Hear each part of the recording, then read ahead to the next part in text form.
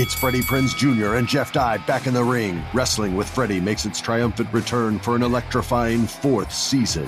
Hey, Jeff, are you ready to rumble our way into an all-new season of Wrestling with Freddie? You better believe I have. I've been practicing my body slams, and I'm jacked. All right, don't go injuring yourself now. We'll be highlighting the best stories and matches of the week in wrestling from AEW, WWE, and have one-on-one talks with the best talents in the world of pro wrestling. Listen to Wrestling with Freddie on the iHeartRadio app, Apple Podcasts, or wherever you get your podcasts.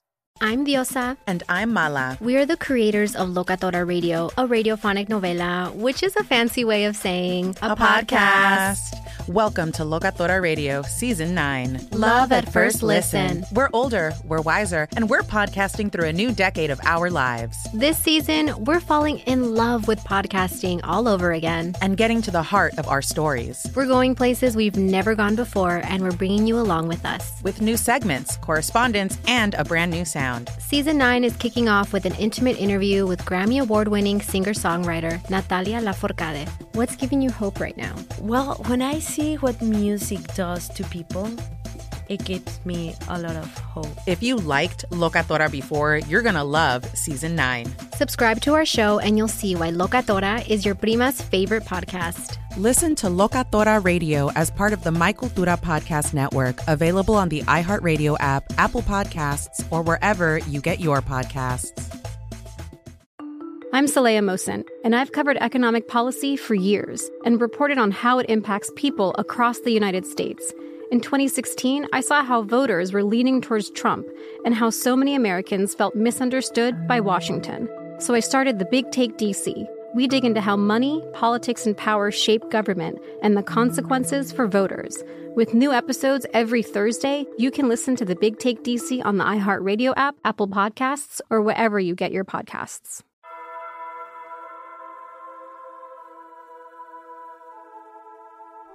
It's Thursday again, tell everybody to lock in, grab some popcorn, a drink, and go and throw your AirPods in. It's a 1-hour show, constantly speaking facts. Bulletproof stats are always shooting from Matt. And when it comes to Kyle, you getting numbers and style. Jake is gonna educate you, he has that knowledge on file. Players, step your game up, don't be sluggish or lazy. Or Jimmy J might hit you with a shaky baby. Catch him on YouTube or any podcast platform. Breaking all the news down like Shaq does the backboards. No hot takes, this is where the hottest debate's at. Now kick your feet up, cause it's time for straight facts.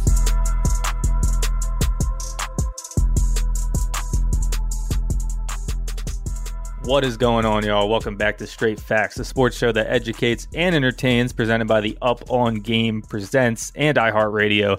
I'm your host, Kyle Syrek, and you probably know the drill by now. When I'm hosting, that means our man Jimmy J is not here, unfortunately, but we got our other two guys, Jake Galli and Stat Matt Robinson. And fellas, we're coming off of a fun weekend. So a couple blowouts, but overall, first week of NFL playoffs was successful. And now I'm really looking at 8 teams that are just all possible Super Bowl contenders. I mean, that's the simplest way I could put it. But before we get into that, how are we feeling? I know Jake's a little under the weather. What's going on? I finally caught COVID, and I say finally because like literally 2 to 3 times throughout the pandemic, my significant other, Sarah, or a family member or someone who is close to me has gotten COVID, and I have yet to test positive. This is the first time, and I'm definitely feeling the effects of the Omicron variant. But yeah, well, I mean, too bad.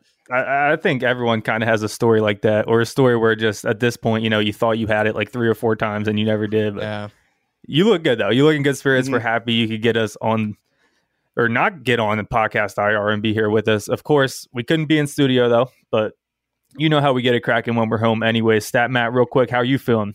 I'm feeling good. Simply with you, Jake. I had COVID back in the beginning, and definitely isn't fun, but glad be vaxxed and boosted, and it'll most likely pass it much easier than if you're not. Yep.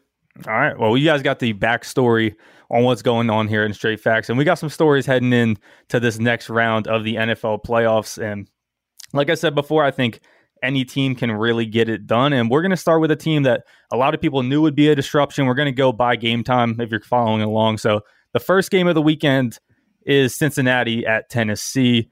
And to me, this is a Joe Burrow heat check game. And the story going into this one is like Joe Burrow could really vault himself into like Josh Allen, Lamar Jackson territory in terms of NFL QB1s heading into this game. If you look back, he's thrown 13 touchdowns since his last interception. He's averaging 344 yards per game in that span with a 75% completion percentage, which is ridiculous, and an 131 basically passer rating. So my question is, of course, Tennessee is the number 1 seed. So can they put a stop to this run, or are we going to see Joe Burrow just keep ascending as these playoffs go forward? I think we're going to see Joe Burrow light the Tennessee defense up. Here we go. Bad. I don't know if I'm not saying that I definitely think since he's going to win the game, but I am super confident that Joe Burrow is going to be able to take advantage of the defensive backfield of Tennessee. 30th in pass attempts against teams love throwing against Tennessee, and 25th most yards allowed. So there's going to be ample opportunity for Jamar Chase, Joe Burrow, Joe Mixon, that entire offense to get going. And I think that type of game, you would say, leans more towards Cincinnati than it does like a run-oriented team like Tennessee. Sure. I also think that Tennessee has been great at controlling the pace of games, though. You look at them, they're top 5 in time of possession when they're on the field on offense. Of course, they are a run-dominant team, but that makes sense. But they move the ball running the ball. You still got to stay on the field. And when it comes to defense, they get guys off the field quick. So do you think that plays into the Bengals scheme, though? Because they're a quick hit offense as well. Do you think they're going to – I mean, obviously you do. Maybe I'll ask Matt. Do you see it this way, that the Bengals are going to just put up points against this Tennessee defense and it's going to come to the other side of the ball? I think it's going to be kind of like a mid-scoring game. I don't think it's going to be like high-scoring. I think it's going to be both teams getting the 20s. Because Tennessee is just such a strange team, especially a strange 1 seed. They're the worst 1 seed in the history of the DVOA stat, with a -2 DVOA. Wow. But they seem to like play really well against good opponents and just play poor against bad opponents. Their losses this year were, other than the Cardinals, they lost to the Jets, they lost to the Texans, and they lost to the Steelers. Actually, isn't that bad of a loss looking back, but they've looked, and they with the 1 seed on the line, they almost choked to Davis Mills, but they were able to pull through at the end. They're just kind of just there, and they just kind of found a way to win 12 games. They're like a 10-7. They're like a 10-7 team that accidentally went 12-5. And okay. I know they blew out the Chiefs earlier in the year, but I think that's just that's kind of like where everything changed for the Chiefs for the better after that game. So I don't really put that much stock into like their defense holding Mahomes to 3 to think they'll do the same with Burrow. I just think these are both. This is like a wild card round game that happens to be in the divisional round. Both teams are pretty good, but I don't see it either as like a Super Bowl contender. And I think it's going to make for an exciting game. I definitely want to see how Burrow does again, because the Bengals offense got a little scared, it seemed, at the end of the Raiders game that almost cost them. They can't do that again against Tennessee. Yeah. And so when you say or worse 1 seed in terms of DVOA, you list that they're a -2. -2 sounds bad, but roughly how many teams have a better DVOA than -2 in the league?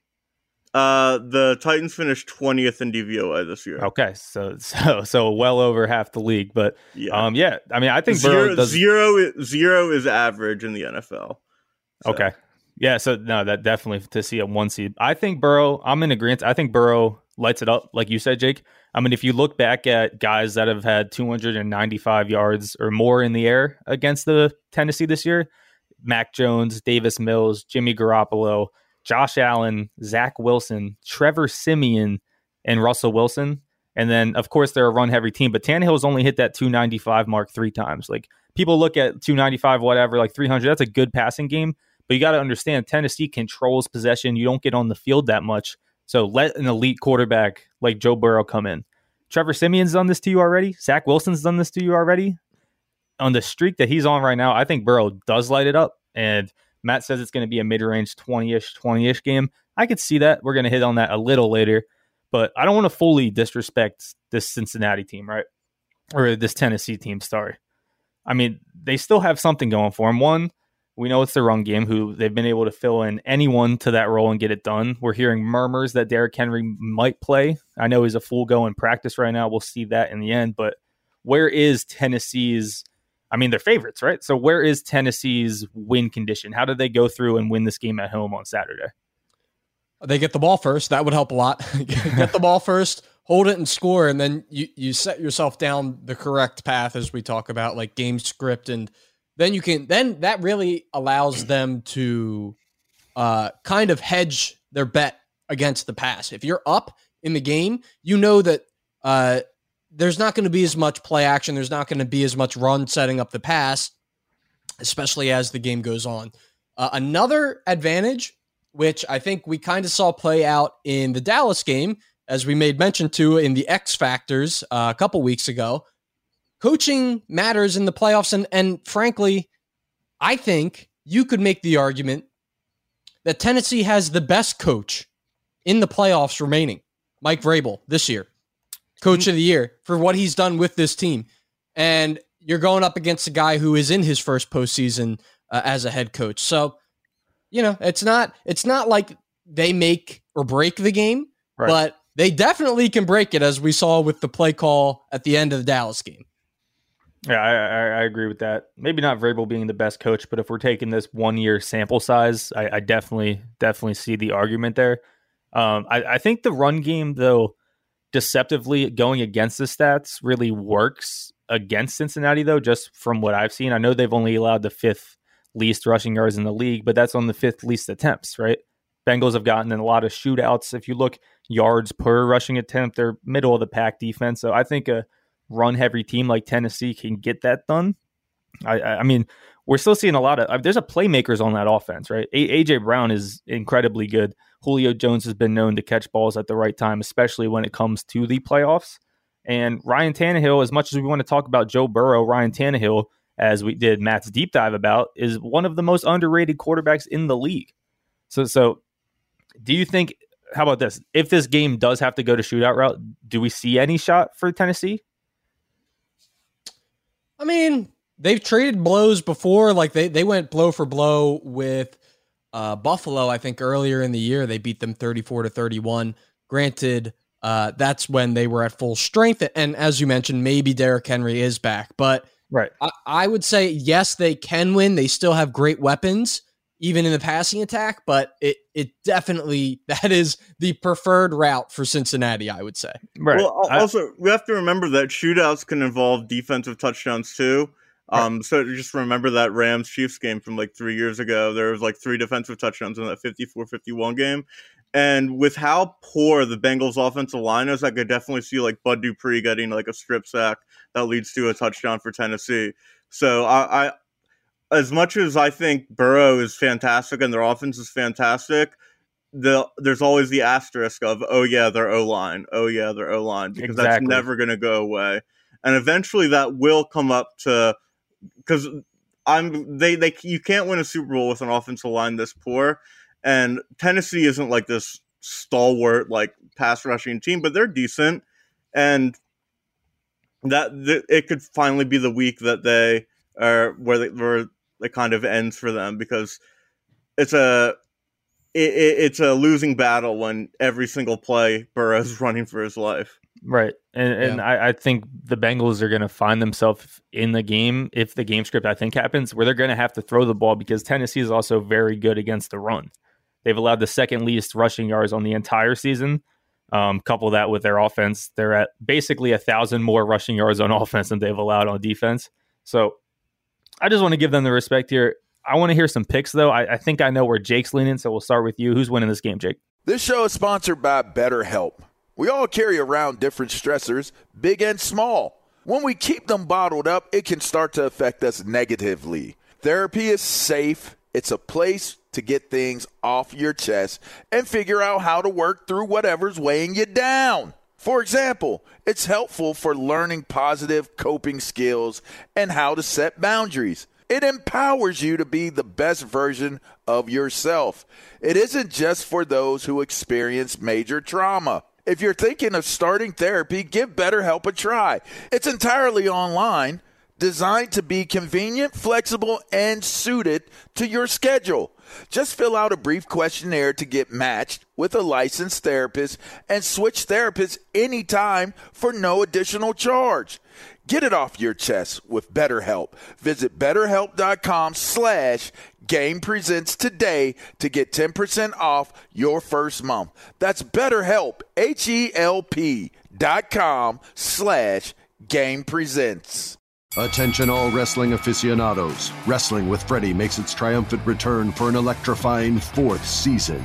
This is Freddie Prinze Jr., and I am beyond thrilled to announce that our wrestling extravaganza is back, and joining me once again is the one and only Jeff Dye. Get ready as we highlight the most jaw-dropping matches, dissect the fiercest feuds, and uncover the latest twists and turns in the world of pro wrestling. We're dusting off our legendary side quests and unleashing a barrage of brand new segments that will keep you guys on the edge of your seat like our talks on Unsanctioned Thursdays. Freddie, you know we got to give the people what they want. This season, we have an all-star lineup of special guests who are going to be gracing our podcast, bringing with them their own unique insights, experiences, and all of that in the world of pro wrestling and beyond. Whether you're a seasoned wrestling veteran or a fresh-faced newcomer, we promise an experience like no other. So buckle up, wrestling fans. Listen to Wrestling with Freddie as part of the My Cultura Podcast Network, available on the iHeartRadio app, Apple Podcasts, or wherever you get your podcasts. If you love sports and true crime, then there's a new podcast from executive producer Dan Patrick and hosted by me, Jay Harris, that you won't want to miss. Playing Dirty: Sports Scandals. Each week, I'm squeezing the juiciest details from some of the biggest sports scandals ever. I'm talking Marcus Dixon, Olympic gymnastics, Cain Velasquez, salacious Super Bowl-level scandals. Join me on the dark side of sports by listening to Playing Dirty: Sports Scandals on the iHeartRadio app, Apple Podcasts, or wherever you get your podcasts. I guess I have to take Cincinnati. I was like, as we've been talking about it, I feel like I've kind of talked myself into Cincinnati, where when I saw the opening line of -3.5, I was actually considering betting on Tennessee. So I'm going to pick Cincinnati, but I don't feel good about it. Matt? Cincinnati, but barely. We'll get to the best bets, but I love the line a lot more than the straight up. All right. I got to be different than you guys here, and not just for the sake of being different. I did my NFL playoff bracket, and I've only been wrong on one so far, and that's me being a homer. If you see my hat, I got the Birds hat on.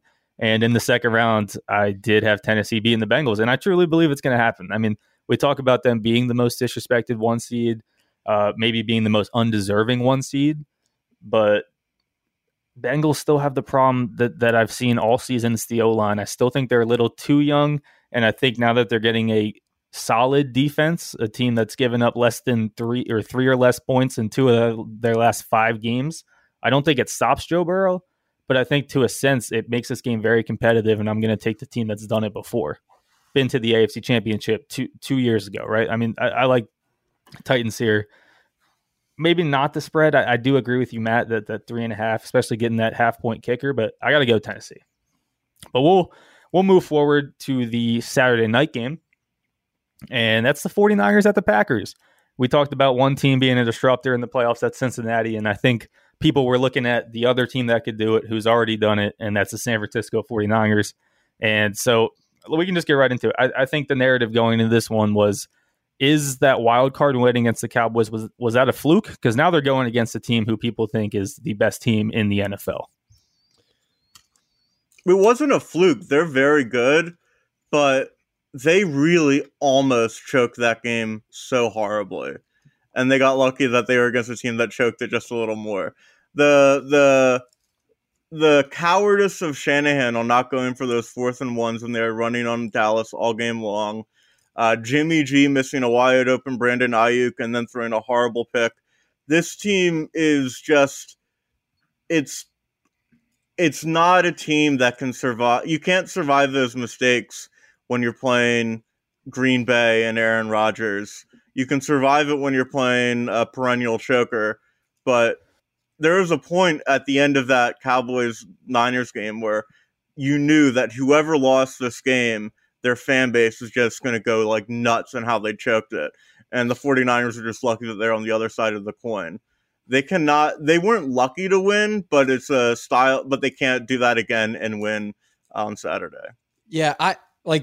Having Jimmy G as your quarterback is just like holding the ticking time bomb. And it's funny because of what I'm going to be talking about in the best bet segment, which we'll save for that segment. But like, I just think that, as you said, Matt, like ultimately, especially now that you're playing Green Bay, who in my opinion is best or tied for the best, depending on how you look at it, team in the NFC. Obviously, they are the number 1 seed, but you just, with Aaron Rodgers standing across from you, you cannot make mistakes that he has made persistently. So that being said, I don't think it was a fluke, and I do think they're going to give the Packers a tough game. Yeah, I mean, I definitely agree the game was not a fluke. Jimmy Garoppolo, first of all, has been having a good season. I don't think he's an elite quarterback, but he might start to linger into my, decent to good quarterback range, because I truly did not have him close to that range going into this season, and I think he's getting it done. What I will say, though, before we get to the Packers side of the game, is here's a take. He's what Jared Goff used to be.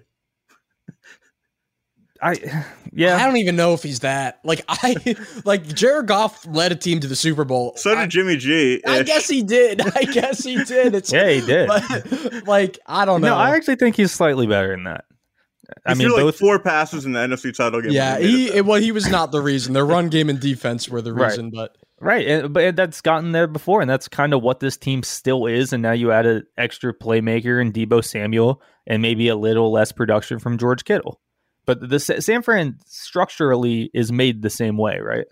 And I just want to give one stat before we get to the Packers side that I found very interesting, and really could play out in this game. We'll see what happens. But the 49ers are ranked first in the league in red zone efficiency in terms of touchdowns. They score touchdowns 67% of the time they get into the red zone, best in the league. Look on the flip side, Packers defense in the red zone. They're 30th in red zone defense, and they allow it 67% of the time, a touchdown. So I think I'm not sure how much this plays. The Packers also have like some of the least attempts, red zone attempts as a defense, but it's still over 40 times that this stat is. So I think the sample size is slightly large enough. But if the 49ers can move the ball down the field, right? If another team like Tennessee we just talked about, who can control the pace of the game, now much harder against Aaron Rodgers, but can take a lot of time off in possessions the way they like to run the ball. If that becomes successful and they find themselves down there and they know how to score and the defense doesn't necessarily know how to stop people in the red zone, we could see this game a lot tighter than people see, right? Yep, for sure. Oh, yeah, for sure. Though we'll get to the best bets because I don't have it, but I understand what you're talking about. DVOA actually really loves San Francisco. They have San Francisco as the 6th best team in the league. They have Green Bay actually 9th. They really like the fact that how they've played, it's especially in weighted DVOA, which basically takes in account like the most recent games you've played. They're up to 4th, so they're really coming on strong. It just comes down to me. I don't trust Jimmy G in a road playoff game at Lambeau. Fair. Yeah, and to that point, Kyle, that you made about the red zone efficiency, what that tells me is the Packers cannot afford, granted, when can you ever afford this? But the Packers really can't afford to lose the turnover battle. If you allow San Fran to have more possessions than you, A, they're going to be able to possess the ball and use that run game, burn clock, control the game. And then B, when they do get into the red zone, you're giving them ample opportunity to punch it in. So we'll see. I think the Packers are going to win, but I'm with DVOA, man. I really like the Niners in this one. Yeah, and I also think that Deebo Samuel, no one's really been able. The way they use him is insane. Now they have Eli Mitchell still getting 20 touches a game, and Deebo still having an immense impact on the game and not even being forced the ball anymore, which I think is huge. And we haven't really seen him get stopped. We saw that little transition period in their offense where he went from a pure receiver to working into the run game, getting a little less touches. But I'm not sure the Packers can stop him either. I mean, he's been a just, I guess, icon of efficiency right now in the league for this offense. And I don't really think that stops. But we can get to the Packers side. And is it finally time? Is this the coronation of the Matt LaFleur Packers? Because I know they've been here before, right? And it's normally actually been the NFC Championship, the next round, when the stuff starts to fall apart for the Packers. But they're coming in as good as you can come in. They're 7-0 when Devontae Adams gets 100 or more yards Aaron Rodgers has 20 touchdowns and 0 interceptions in the last 7 games. And he's not official, but Jair Alexander, arguably the best player on that defense, is expected to return on Saturday's game. So this team's coming in healthy. They're coming in on a roll we haven't seen really any other team be on this course of the season. I know they lost to the Lions in their last week when they didn't play anyone the last 3 quarters. We don't have to look at that. Is this the Packers' time to go? Like we talk about the 49ers having a shot, but I think we're still all leaning Packers. Why is that? Like, how good is this team? Well, they are obviously the number 1 record, but what has really stuck out to me this entire year about Green Bay, and something that I think is really underrated about their team, is their defense, and then specifically about their defense, where they funnel the ball to. I don't have the stat up in front of me, but I know their average depth of target is one of the shortest in the league, and that allows all their guys to rush to the ball. They're going to have that bolstered with Jair Alexander coming back. So, and then obviously on the other side, you have Aaron Rodgers, which is great. But yeah, another. Let me see if I can find the average depth of target. While are you talking about depth of target for San Francisco? Is it? It's Jimmy G actually has the highest yards per completion in the NFL. I was saying, I thought that I read the Green Bay defense has one of the shortest average depth of targets in the league. I'm trying to find it, so maybe I made that up. Very possible. I know that basically it's a very specific stat to make up. Jimmy G, they go deep with Jimmy G a lot, so Debo and everything. So that'll be a clash of styles at least right there. But I just.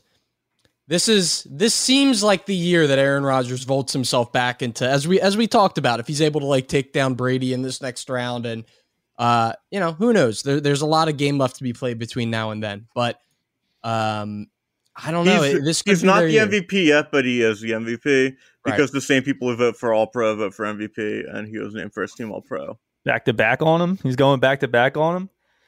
There was one year when they got that wrong, where the All-Pro and the MVP were 2 different. I think it was like Joe Montana or someone going way back. But you are right. It was 87. Montana was First Team All-Pro. Elway was MVP. Correct. Yeah, but you're right. That's pretty much MVP. What I'll say about the Packers is, and this will be an interesting clash of style, talking about how good San Francisco is. They've scored 30 points in 6 of the last 7 games. They have probably the most dominant offense in the league. I think KC is in that conversation now, just if you look at recent performance. How does San Fran stop them, and do they stop them? I really think that it's not about stopping Rodgers, it's just about containing him. So you need to, I think you can do a lot of sweep plays to Debo, you do a lot of runs. I think you just kind of keep the ball on the ground and hope Bosa makes some noise, because the Packers O-line's decent. It's not great. Rodgers is known in his career to take a lot of sacks. But 49ers this year, when Nick Bosa doesn't have at least half a sack, they don't have a win. So him getting pressure and him recovering from the concussion is absolutely crucial for them having a chance to win this game. Yeah, that's tough. And Rodgers has only taken 30 sacks on the year, so that's less than 2 a game. So that could be hard. We'll move on. I found the average depth of target. I was incorrect. They're actually one of the worst. I think I may have been pulling stats for the Eagles, who are the best in the league, and conflated that in my mind. But just wanted to clear that one up. Some devil's advocate anti-Packers stuff is that they really aren't as dominant as kind of their perception is. Just a couple weeks ago, they got bailed out by a missed pass interference call against the Browns.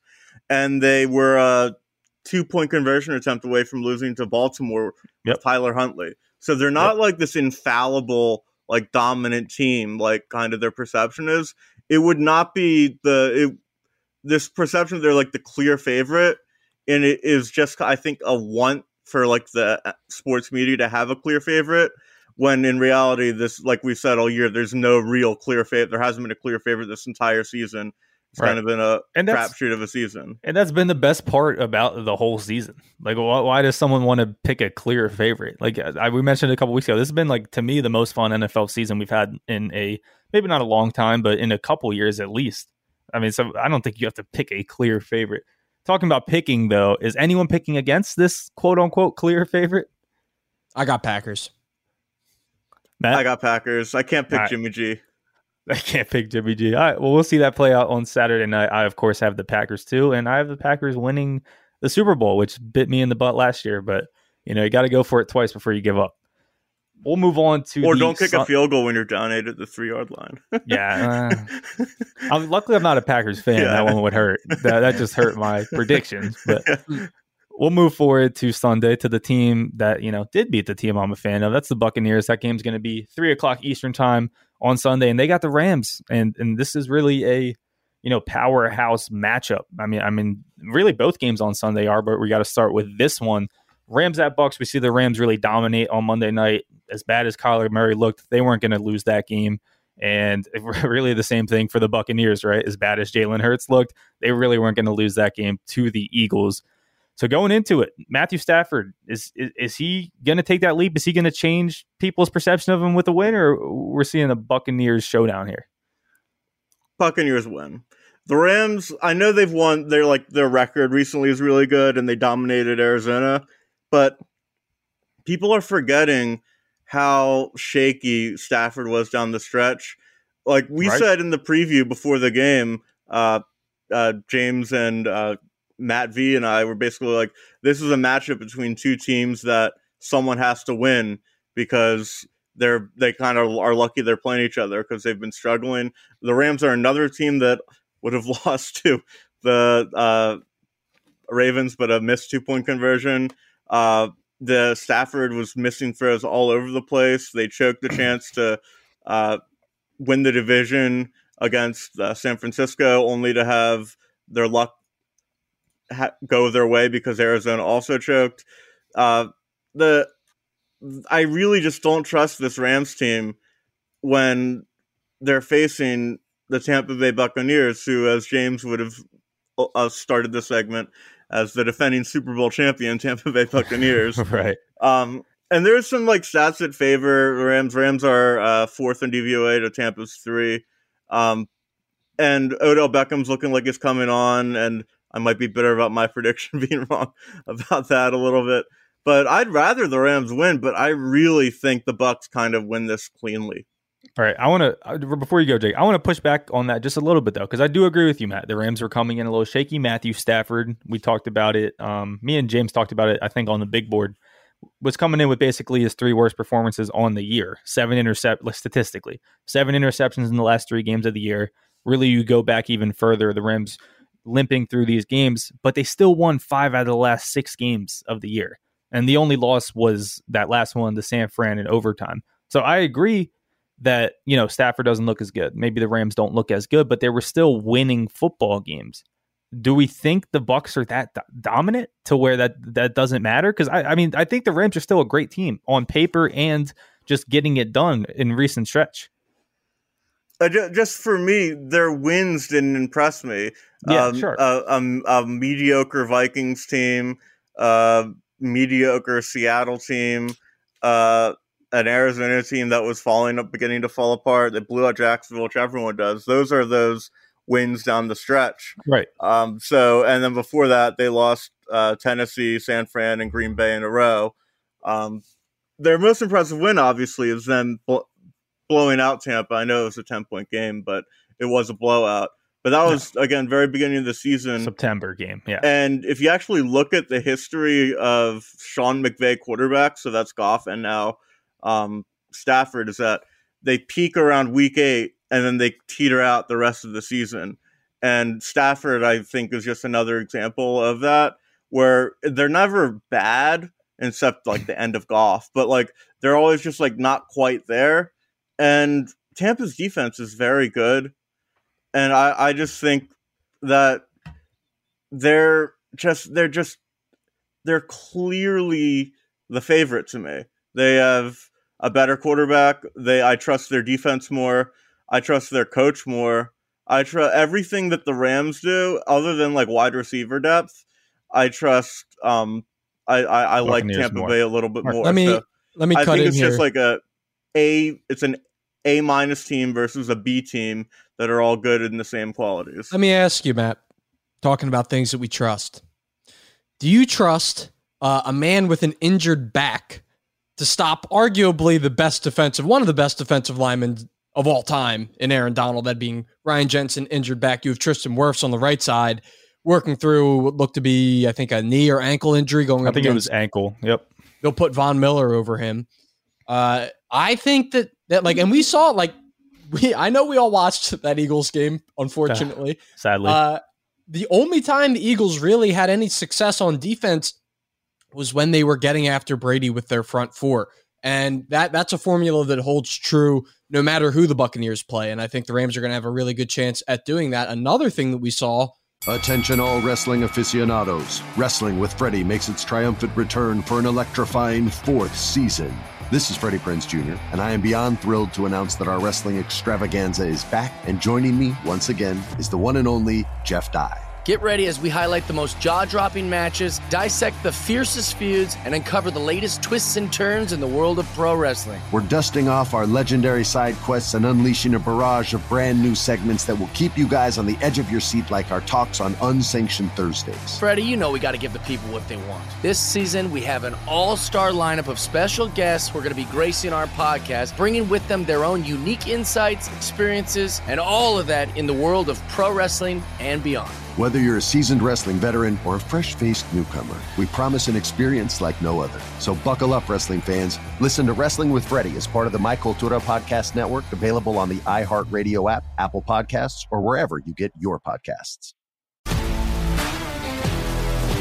If you love sports and true crime, then there's a new podcast from executive producer Dan Patrick and hosted by me, Jay Harris, that you won't want to miss. Playing Dirty: Sports Scandals. Each week, I'm squeezing the juiciest details from some of the biggest sports scandals ever. I'm talking Marcus Dixon, Olympic gymnastics, Cain Velasquez, salacious Super Bowl-level scandals. Join me on the dark side of sports by listening to Playing Dirty: Sports Scandals on the iHeartRadio app, Apple Podcasts, or wherever you get your podcasts. I'm Hannah Storm, and my podcast, NBA DNA with Hannah Storm, digs deep into the history of professional basketball, along with my own, as one of the first female sportscasters. Now let's get you up to speed on what else happened around the NBA today. We talk to all sorts of people I interacted with, from Dr. J to Charles Barkley, and recap iconic moments. Yes, he's got it. Here he comes. We rock the baby to sleep and slam dunk. As well as some of the wild stories behind the scenes. We were like, what? What are we in for? The scoreboard crashes before we even tip a game off. Today, the NBA is a global sports and entertainment giant. Players are multimillionaires and cultural icons. Iguodala to Curry, back to Iguodala, up for the layup. Oh, blocked by James. LeBron James. And these stories are about how we got here, both on and off the court. And what's next? Listen to NBA DNA with Hannah Storm on the iHeartRadio app, Apple Podcasts, or wherever you get your podcasts. With the Rams, and why I like them going into this game, is that they now have a bit of an explosive running game back with Cam Akers. And I do mean explosive. Like, the dude runs angry, hard, and he had 95 yards in the game. I think that while they won't rely on the run game against Tampa Bay, being able to go to it and getting chunk plays from it is a huge plus, especially when you're Matt Stafford and you can now work off play action with some actual credibility. It's really tough for me to pick against Tampa Bay. I was talking with Kyle before the show. The fact that I have a Rams Super Bowl ticket, a 15-1 Super Bowl ticket on the Rams that I'm riding, is also factoring into my decision a little bit. One thing about Jake is he's always going to ride his bets before his heart. Before my brain, yeah. Yeah. I don't know. It's definitely going to be a fun matchup, but this is the type game that Brady usually takes care of. How crazy is it, too, that Cam Akers came back from a torn Achilles in 6 months? Yeah, it's freaky. That's Adrian Peterson stuff. Only other person I've seen do something like that. And then he comes back and looks great. He had that, 40-yard catch. He was running the ball well in the first half, and then kind of second half was whatever. And he could have had, if Matt Stafford missed him by like half a yard behind him, he had a wheel route that was going to be a touchdown that Stafford just missed. Right. So, and with Sony Michel back there too, we've seen this one man backfield all year. First Henderson, and then him and Michelle kinda, but then he got hurt and pretty much been Michelle since. Now you have two weapons back there because I like Sony Michel too. And Matt brought up Odell Beckham. So I think this game, one, I'm still a little down on the Bucs. I think last year last week they did show me that, don't be down on us. First of all, this defense is fine, not as good as it was last year going into the playoffs, but we're back now that we're in the playoffs. And of course they have Tom Brady, but they've allowed one quarterback to have 100 plus passer rating since week 5. And the quarterback they allowed is kind of funny. Who was it? Taylor Heineke. Oh yeah, they lost that game. Yeah. If you let me think about that, I would have. That is funny though, because then Heineke comes out two weeks later and has like the worst performance of all time against Dallas. He owns them, man. He really does. Heineke is the bane of Tampa Bay. Right. Him and regular season Saints. Yeah. So to the Tampa Bay side, Jake brought up an interesting point here. That O-line, Jensen a little hurt, Wirfs a little hurt, going up against a way better. Maybe not way better defense than the Eagles, but certainly better than what the Eagles put on the field for sure. Put on the field last week, right? Are we like thinking the Rams are stopping this offense like good or like well, or like are we getting stops out of the Rams D here, and this is going to be the Rams game to win, or are we just having it Brady's just going to do the Brady stuff? I think that maybe I'm overrating the Rams defense just because of the names on it. Yeah, but they've underperformed, certainly. I really do think, like, I could see, like, if you were to tell me, like, hey, I saw the future, Mike Evans gets shut down and the D-line of the Rams dominates, like, that is very plausible to happen. And then if that does happen, you're left with relying on Rob Gronkowski and your run game, which, I don't think that's what they want to do. I think Fournette should be coming back, so...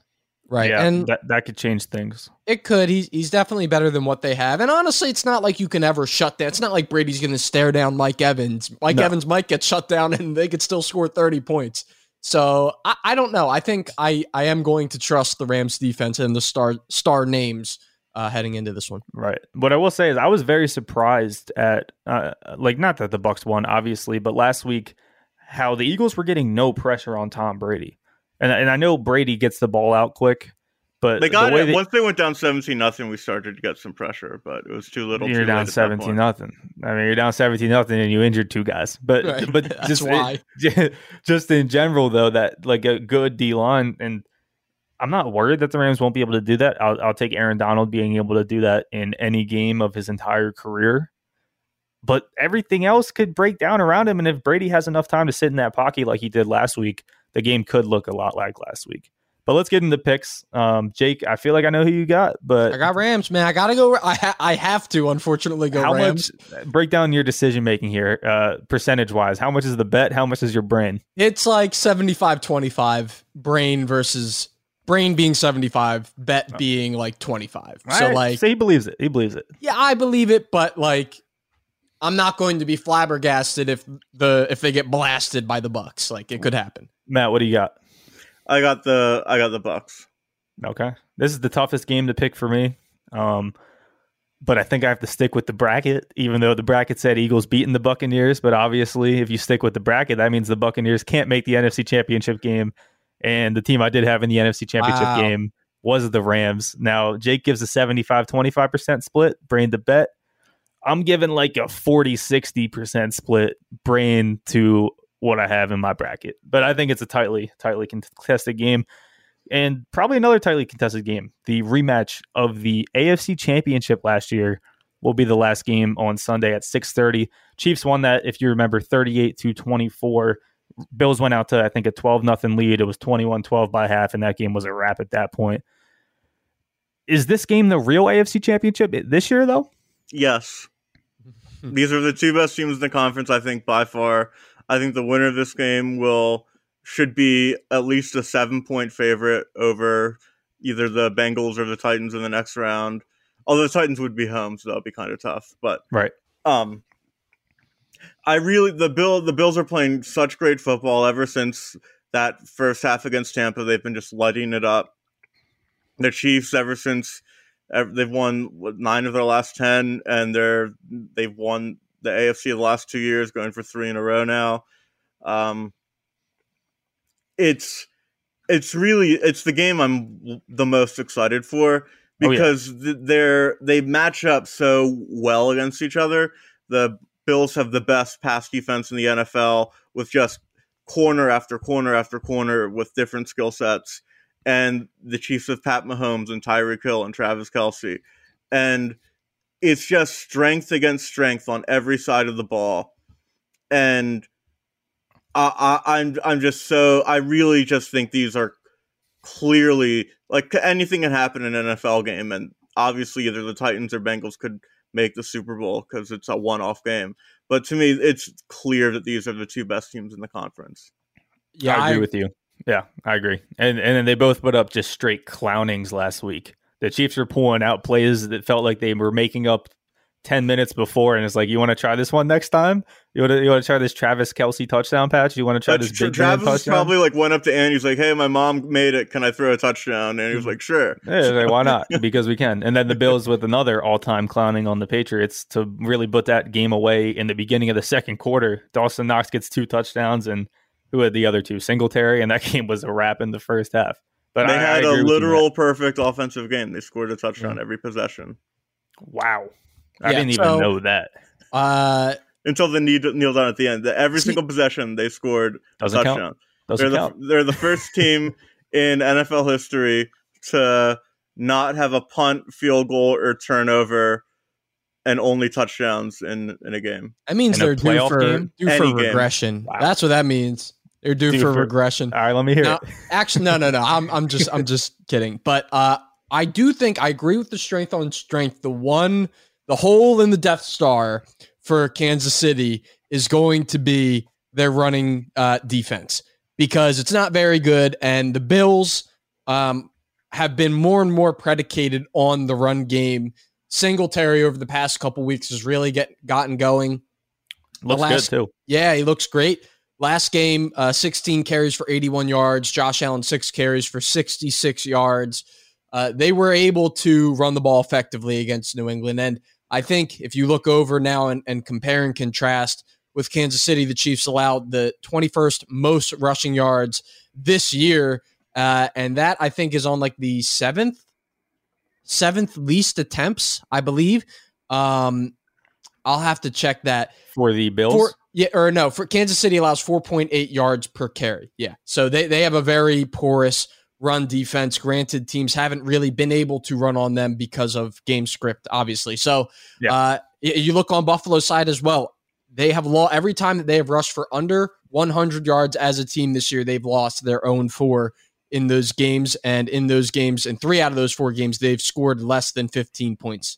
So I foresee a similar game plan that they had last game against New England and really try and pound the rock and control the game against Kansas City. Right. And I like that Matt brought up the Buffalo Bills defense because this is something that I feel like has been a little slept on because that's not the first thought about this team.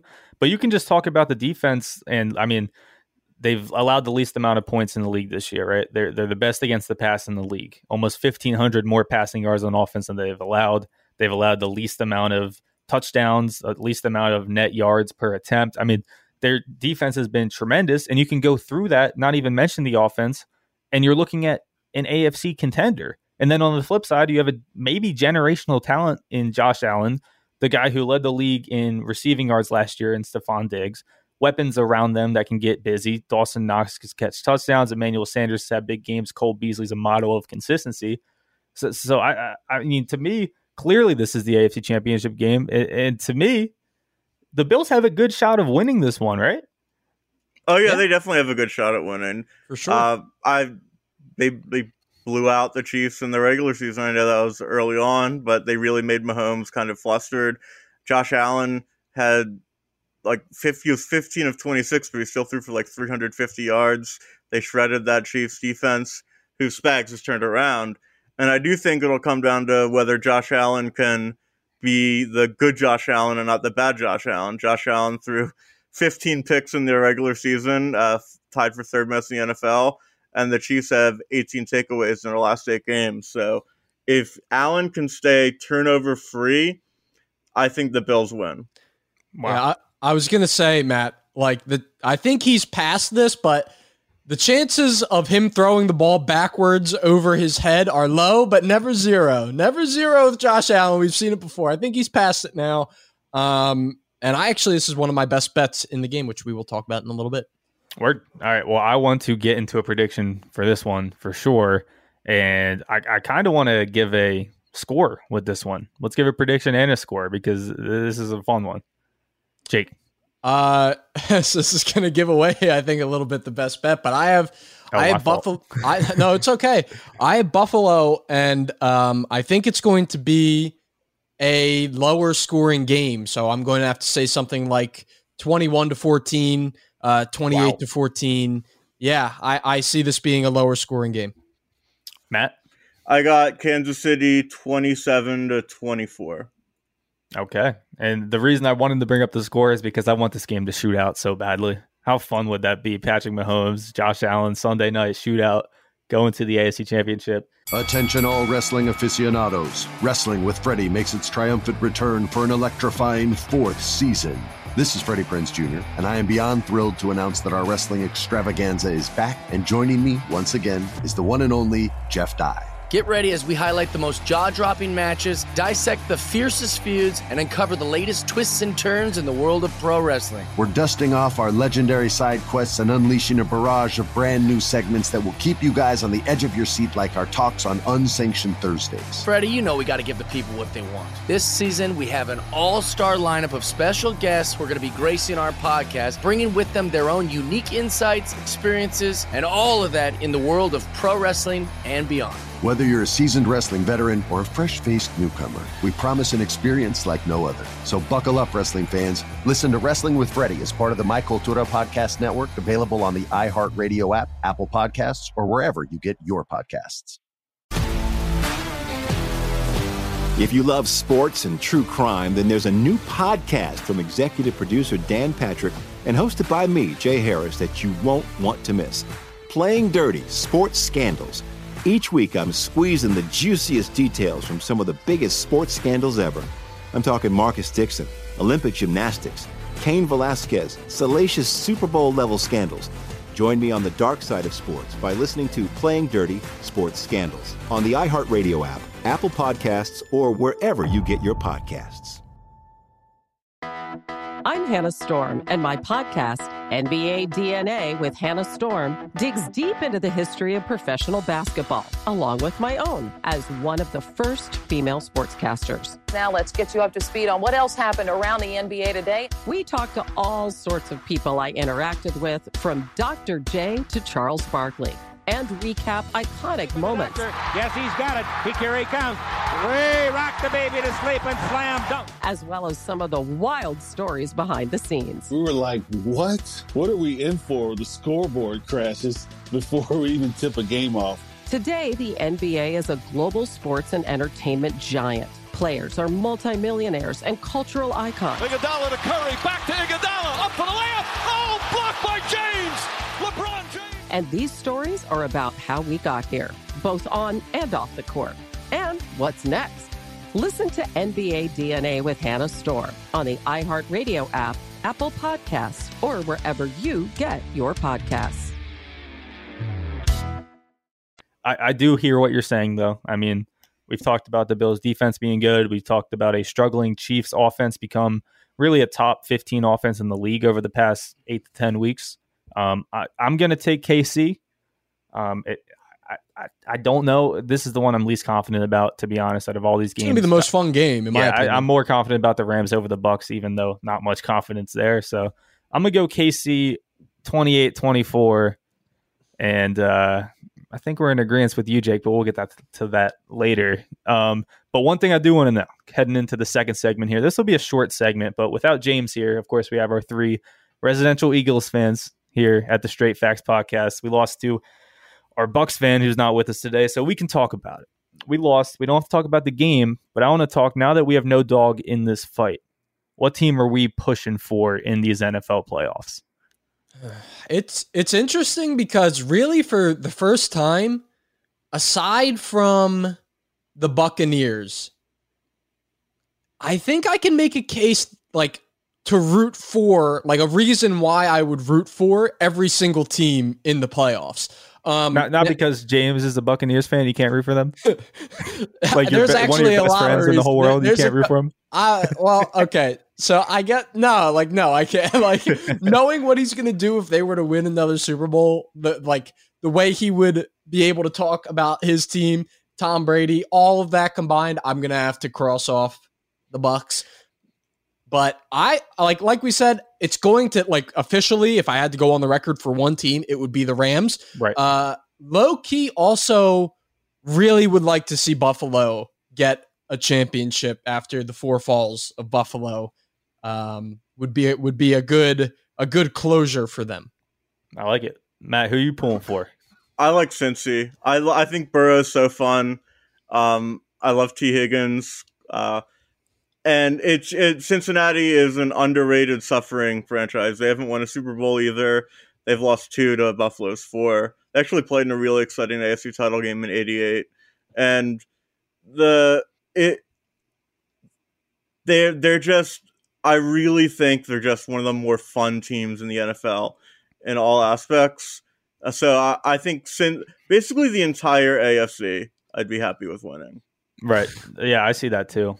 For me, obviously, I'm going to pull for the Packers. Got to be right 1 out of 2 times. Didn't work out for me last year, as I said. But to be honest, if it's not the Packers, I would kind of want them to get beat this week, because the team I'd really want to pull for is the 49ers.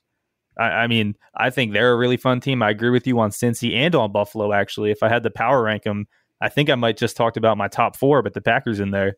So I'm going to pull Packers, but really the winner of that game is who I'm really pulling for. The Packers or the 49ers, I think, will be a lot of fun. But let's go to the third segment where I'm going to wear my crown on this one.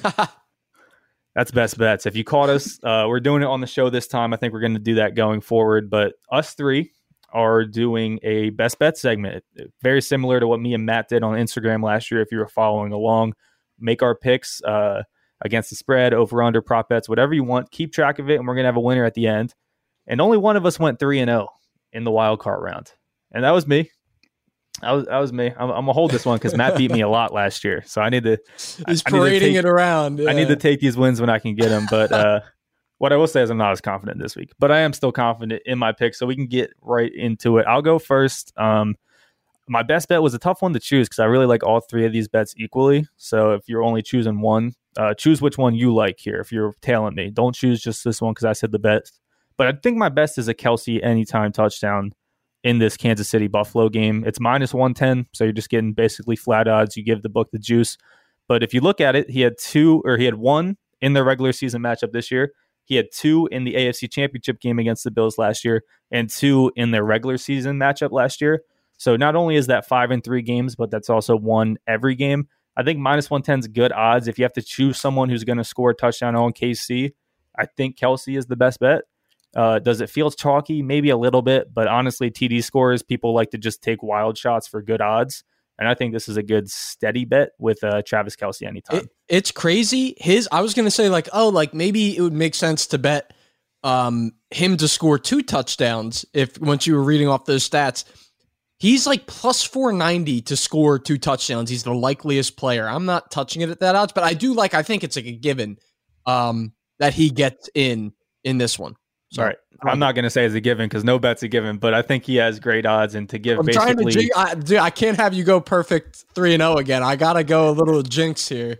And Well, to give basically no juice, just a -110 is a straight bet. I'll take a Kelce touchdown. My next bet's going to be Bengals Titans over. And I know we talked about how Tennessee likes to control the pace of the game, right? How this goes, that goes. But I think there's a shot that this one shoots out. I think the Bengals are throwing the ball regardless. I think the number's 47. I think that number's pretty spot on. But I had a great read on the Rams-Cardinals under last week, which is one of my winners. And I feel the same type of thing going into this one with the over 47 in that game. And then the last one for me is going to be Packers team total over, and that's 26.5. This team has scored 30 points basically every other game this season. I do respect San Fran's D, but honestly, I don't think they're going to stop them too much. Aaron Rodgers coming in fresh to the playoffs, coming in just grind mode. I mean, they're here to win a championship, and I think a convincing win in their first one will do it. And I kind of see the game script playing that way. So over team total 26.5. And those are mine. And we'll go to who came in second place last week. That is Jake Galli. Don't put your finger up, but he put up his one finger for his one win. That's the one that I got. You went 1 and 2 last. It was close. I will say, the Dallas game, I had Dallas -3, and then the other one was having Eagles in the best bet was complete homer move. That's kind of an embarrassing thing to have on the record. Look, Matt and I are true diehards. You can take that hat off, Kyle. Nope. But this week, I'm going to go back to another under as my best bet. And I referenced it when we were talking about the game. Kansas City, Buffalo, under 54.5 points. And I know on the face, it looks like a game that would seem to be a shootout or a potential shootout. And a lot of bettors thought so. This one opened up at over under 52. So it's risen 2 points, or I guess 52.5, excuse me. It's risen 2 points. And just on that fact alone, it points me towards the under. You're getting implicit, you're getting closing line value. And as we mentioned about the running game, like that's going to be, I think, where the game goes for Buffalo. And if they are able to get up early, they're going to try and control the game, shorten the game. And that all points to the under. So I'm going to hold my nose and take under 54.5 in that one. I'm going to take another under, this time a player prop, going over to Cincy against Tennessee, that being Julio Jones. I couldn't even imagine if you told me 4 years ago, hey, you're going to be taking a Julio Jones receiving under. That wouldn't have felt very good. It still doesn't feel great, but if you look over this year, the number is 43.5. Based on that number, he's only gone over in the 10 games that he did play this year 4 times in 10 games. 60% of the time we're winning the bet. You win 60% of your bets and you're a very profitable bettor. So we're going to take Julio under 43.5. Hope the run game takes over. And my last bet feels another gross one, but I like the number.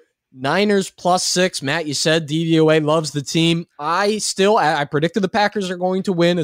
I'm trying to middle here. I think the Niners are going to play a very close, tough game. Both teams are kind of well matched. So that's what I have. And again, my best bet being the Kansas City Buffalo under 54.5. Right. We kind of anti-correlated our third bets there with my Packers over and your 49ers. But what I will say, and respect Jake for this, all episode he's been talking about the Rams, and he's not going to be a full loser. He had to keep him out of the bets, which I respect. It could have been a really bad where they play Saturday night. Like Jake could have lost his futures bet, his bet on the show. He could have lost his fandom. I mean, we could have went 3 for 3 Rams, but you hedged it, Jay. That's good. I'm going to start hedging against it. So I considered hedging and betting Cardinals money line just to get my bet size back. And very glad I did not do that. The Cardinals got wrecked. All right, Matt, bounce back week. What do you got? It's got to be. I had 2 near misses and then one that wasn't. That was the homer pick. I really like a couple bets this week. I don't know if that's a good or bad thing. Maybe fade me if you want to do that. Just 1-0-3. Well, the question is, did you like your picks last week? I loved the Mac Jones pick. That's that was a bad really beat. Loved. That's a bad beat because of game script. That's you got good closing line value. The total Matt is good. down. Matt is more confident. It sounds like going into this week, so that's fine. Let's hear him. So I got a couple simple ones. My best bet is Tampa -3 over the Rams. I really think this line should be 5 or 6, 5.5-ish. I really am very confident that the Bucs and Tom Brady win this game. Like we said in the preview, it just makes sense that they win this game to me. I think they win pretty handily. I think they probably take a big lead early, which comes to my second bet, which is that there will be a lead higher than 14.5 points in the Rams-Tampa game. And not only does that go along with, that's plus 100 odds, so basically a little better than even odds, because most of the time you get -110. And that covers me a little bit, say, the Rams take a 17-0 lead or something early. It covers me the other way as well. So it's a hedge and not a hedge at the same time. But it's probably my least favorite bet of the week of the three, because I also really love Cincinnati plus 3.5 over Tennessee. I really think this is going to be. I really think Cincy's a better team than Tennessee, and I really think if Tennessee wins, it's going to be really close, and they win by like a field goal. So I love that half point that they're giving me with Cincinnati. Huge. So my favorite bet is Tampa -3. Second favorite is Cincinnati plus 3.5, and I like there will be a lead higher than 14.5 points in the Tampa Rams game. That's an interesting one too, because you said you're not as confident, but the reasoning was solid. Like you see game script, you see the game script going that way, and you see a backup on that. Obviously, if the Rams go the opposite way, so that could end up being your sharpest pick too if it hits. So I like it, Matt. Kyle, if it hits, it's the one I felt the most confident about. That's the one. All right, there we go. And which one was your best bet, Kyle? The Kelsey anytime touchdown. Gotcha. Yeah. Okay. All right. Well, these will be out on social media, and we'll implore everyone to follow or fade. If you fade, let us know. That'll be great content. I mean, that's make sure you put my 3-0 next to my name on social media. Before we move on, I actually do have one. This is outside of the NFL, but this is like, I'm not like beyond locks. Like there's been locks that I've given out before. This might be the lock of my life. Wow. Francis Ngannou plus 122 money line against Syrek Gane in the UFC 270 main event. Oh, we talked on my the podcast that I do for BetQL. We had on John Anik, the voice of the UFC, and he said that a big reason why the line is the way it is a lot of people value the technicality of Syrek Gane. Technique is all well and good until you have someone who touches you and can end your consciousness in the blink of an eye, which is Francis Ngannou. Maybe Syrek Gane survives for 5 rounds and keeps his distance.